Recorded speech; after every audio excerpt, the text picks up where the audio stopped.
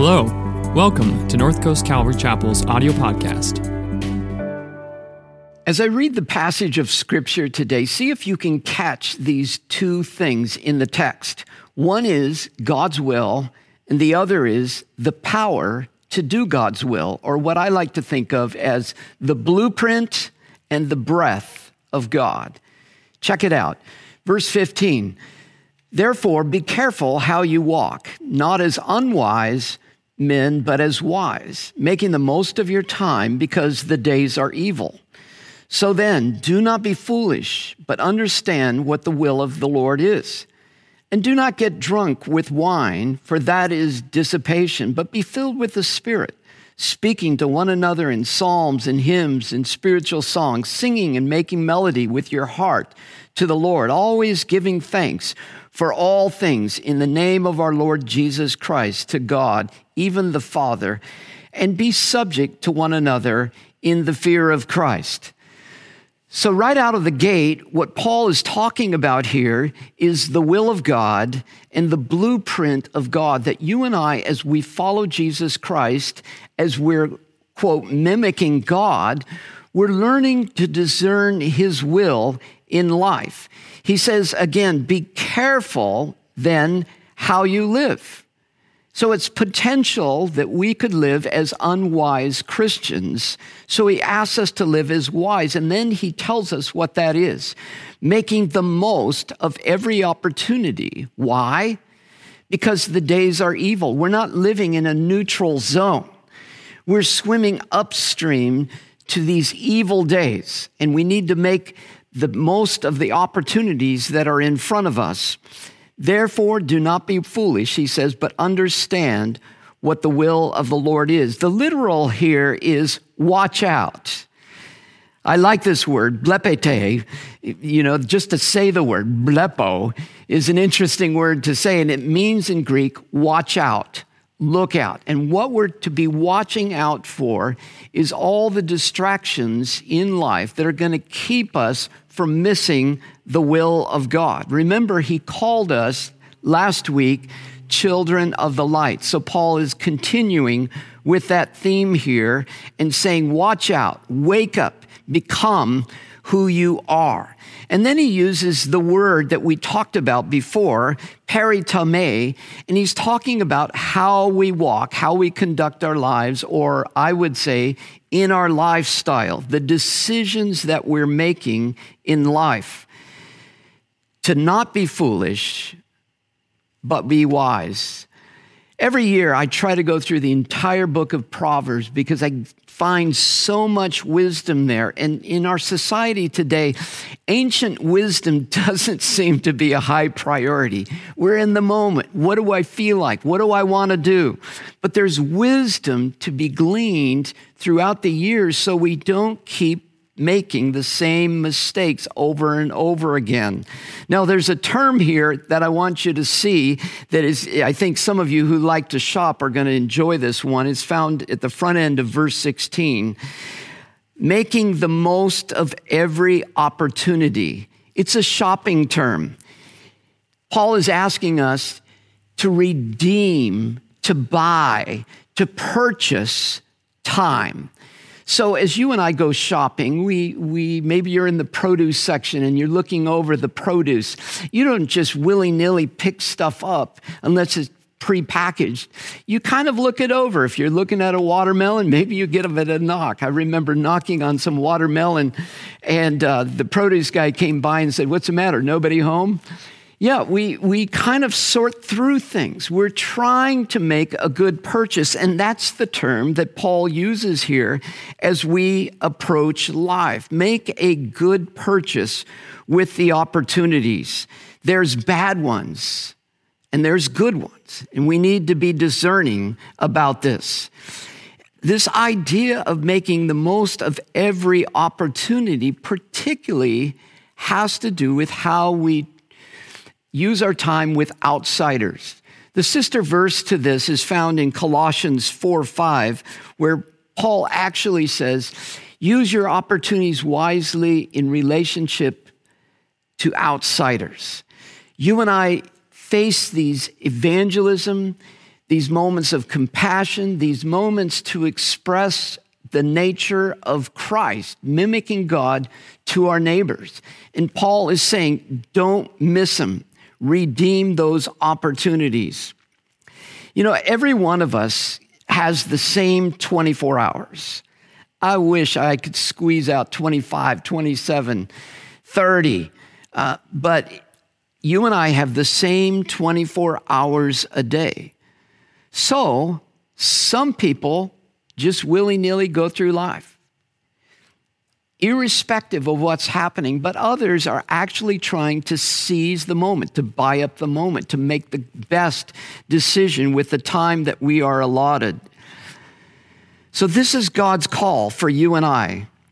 Jonathan Edwards, the famous preacher in the First Great Awakening there in New England, Massachusetts, he resolved at his 20th birthday to never lose one moment, but to improve it into the most profitable way possible. Now, that may be a little perfectionistic, but we get the idea that why not? Just as a musician gets better and better at playing their instrument, why not? You and I get better and better as we go through life. We're not mindless. We do have different opportunities that come our way. Romans 12:2 says, don't conform any longer to the pattern of this world, but be transformed by the renewing of your mind. So Paul here, just like Romans 12, is asking us to discern the will of God throughout life. Just as we pray the Lord's Prayer, thy kingdom come, thy will be done. In life, Paul says, don't be a victim. Decide what you're going to do and choose God's will as you best know it in life. Now we move on to the part that everyone loves to talk about, the filling of the Spirit. So Paul says, basically, don't be controlled by the influences of this world, but be controlled or under the influence of the Holy Spirit. The metaphor he uses here is don't be drunk with wine, but you could substitute that. Don't be overcome with greed. Don't be overcome with lust, whatever it is. But let the Holy Spirit be the one who's influencing your life. Already in Ephesians 1:13, he's reminded us that we are marked by the Holy Spirit. In Ephesians 4:30, he says, don't grieve the Holy Spirit, whom you were sealed for the day of redemption. So now he comes back to the importance of the Holy Spirit. Anybody that's sincere about wanting to mimic God, to walk in the way of love, understands that it cannot be done without the power of the Holy Spirit. And so Paul says here, being filled. It's in the present tense, so you might translate this, be continually filled and controlled by God's Spirit. So it's an interesting idea because it's an imperative, and an imperative is a command. So Paul is commanding you and I to be filled with the Holy Spirit. But as you and I know, I can't fill myself. It's God's Spirit. It's Jesus who has to fill me. So how do I enact a command that I have no control over? Well, obviously, there is some control I have, and that is to position myself in a position to daily open myself up for the infilling and the control of the Holy Spirit, to daily say, Lord, come into my life afresh. Fill me with the Spirit of Jesus. And so Paul makes this command to you and I. It's fun to think about the Holy Spirit. Remember, he is a person, not neuter it. He is a person, so we intentionally use the personal pronoun. He. But in Scripture, oftentimes, Scripture uses fluid, for example, and asks us to be filled. And so there, Paul, in this context, is picturing you as a vessel being filled with the Holy Spirit. In another context, he says, be baptized with the Holy Spirit. And there you and I picture maybe a wave of an ocean, or maybe someone taking you down into the water, and now the water is immersing you. In the Old Testament, the Holy Spirit is often described as God in motion. All of these metaphors are helping us to describe this ethereal person who represents God the Father and Jesus to you and I, who actually dwells in us and upon us for power and for relationship.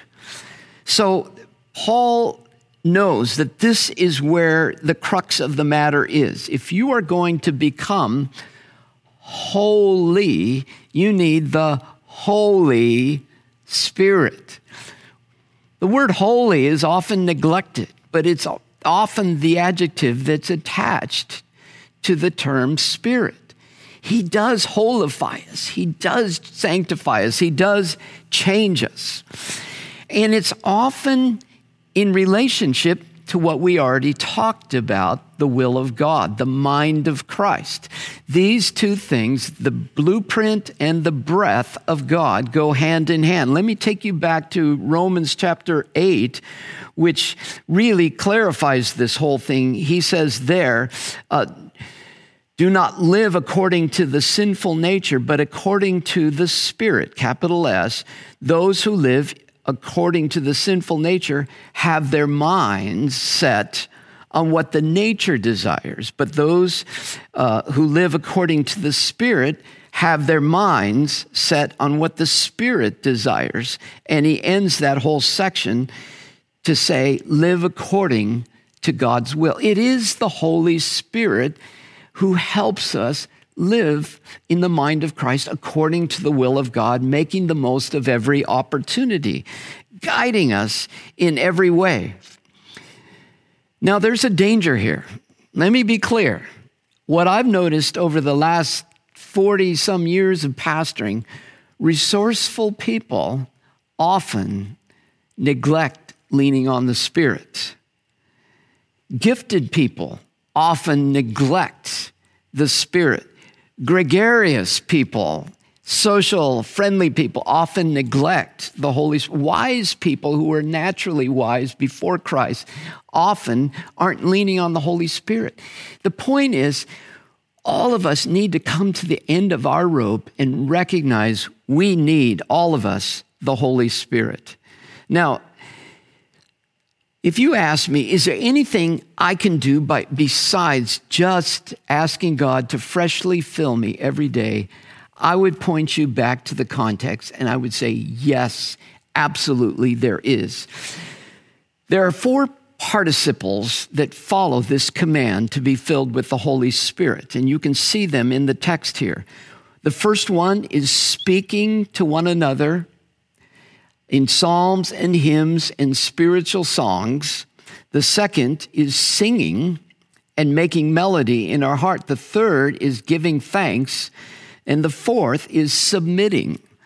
These are 4 ways Paul imagines us living out the infilling of the Holy Spirit. Now, here's 2 ways to think about it. On the one hand, if someone is filled with the Holy Spirit, you begin to know them as a person who's constantly speaking the word of God, maybe often singing praises to God, often thankful rather than complaining and griping. Doesn't take a rocket scientist to know how to gripe. It takes a godly mimicking person, mimicking God, to learn to be thankful in the midst of negativity. And the fourth thing we'll talk about next week, which is submitting and serving one another. And let me just briefly look at these, but these are not only fruit of the Spirit that shows up in our lives, but I believe they loop back around and they help me to be filled and refilled with the Holy Spirit. Just try it out. So you're having a bad day. Start thanking God. Start singing. Start speaking the scriptures to one another and encouraging one another. Start serving someone beside yourself, and you'll find that you're priming the pump to be refilled back with the Holy Spirit. And that is what I think Paul is saying here. Now, most modern scholars just think of it as linear, that you get filled with the Spirit and these are the fruits of the Spirit. But the ancient fathers saw it more as a cycle. You look back to Chrysostom and Origen and Jerome, and they point out that these help me to be refilled with the Holy Spirit. I think you can even look to 1 Thessalonians chapter 5, verse 16, that supports this idea, where Paul says the command is, be joyful always, pray continually, give thanks. And then he concludes by saying, do not put out the Spirit's fire in your life. The implication is, if you are being joyful and praying continually and giving thanks, you are stirring up the fire of the Holy Spirit within you. And even in the Old Testament, going back to 2 Chronicles 5:13, you have the trumpeters, the singers, all joining in unison in front of the temple of the Lord. And after this great praise, the filling of the temple, the Shekinah glory, comes in. So Paul, being Jewish, has to be thinking of this. So speak the word of truth to yourself and to others. I like to tell people that when I'm worshiping, there's two audiences. One is God. He's the obvious one. But the people that are listening to my voice are equally being encouraged. When I'm singing, it's very important. I remember writing my first time in Kathmandu, Nepal, and I was so impressed with these radical Christians who were caught between the Hindu king who was persecuting Christians and the Maoists who were coming over from China. And they were caught right between the two of them. And I wanted to interview them and find out how they were living this radical life. And I noticed they were always humming. They were always singing a song in their heart to the Lord and thanking the Father for everything in every situation. He's sovereign. And I love the fact that he says in every situation, because in the Greek, every means every. Isn't it easy to give thanks for the good things? But to give thanks for God in the tough moments. Remember Psalm 139. If I make my bed in Sheol, even there your hand is upon me. And then submitting and honoring other people, submitting to, honoring my wife, honoring the people that are my co-workers, and honoring those that are around me in my neighborhood. So here you go, folks. Every car that we drive, whether it's a hybrid, an electric, or a combustion engine, we have a battery. And the way the battery works, I haven't a clue as to how it works in a battery-operated electric car, but even an electric battery needs to be recharged with a plug. But in a combustion engine, it's the generator that is recharging the battery as I drive. And if the generator stops working, the battery goes dead. You're like a battery. You need recharging. Yeah, you were amazing yesterday. I'll grant you that. But if you're going to mimic God, if you're going to climb, if you're going to live in the way of love, you have to be recharged every day. And here it is, folks. It's served out to you to live in the fullness of the Spirit of God. The most radical thing that you and I have as Christians is the fact that we believe that Jesus, through his Holy Spirit, climbs inside of you to live his life through you. And it's imperative for this to happen, for us to be daily filled with the Holy Spirit. Let me pray. Father, we pray, submitting ourselves to you. We pray, thanking you. We pray, singing songs to you and in declaring your word. We pray you would freshly fill us with your Holy Spirit. Lord, more than ever before is a time where the world needs to see Christians not just mimicking the world, but mimicking God. And so climb inside of us, Holy Spirit, and live the life of Christ through us, we pray. In Jesus' name, amen. I have thoroughly enjoyed getting into the Word of God with you. It's living and it's powerful. And I want this passage particularly to change our lives. So may God now richly fill you and me with the person of the Holy Spirit.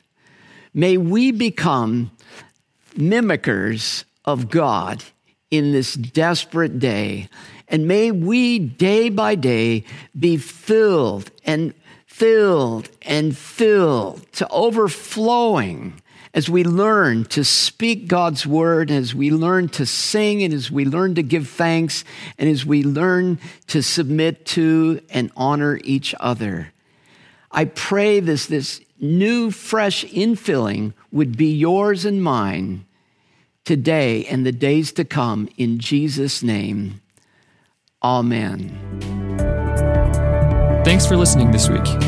If you're looking for ways to serve, give, or get connected, please visit our website, northcoastcalvary.org.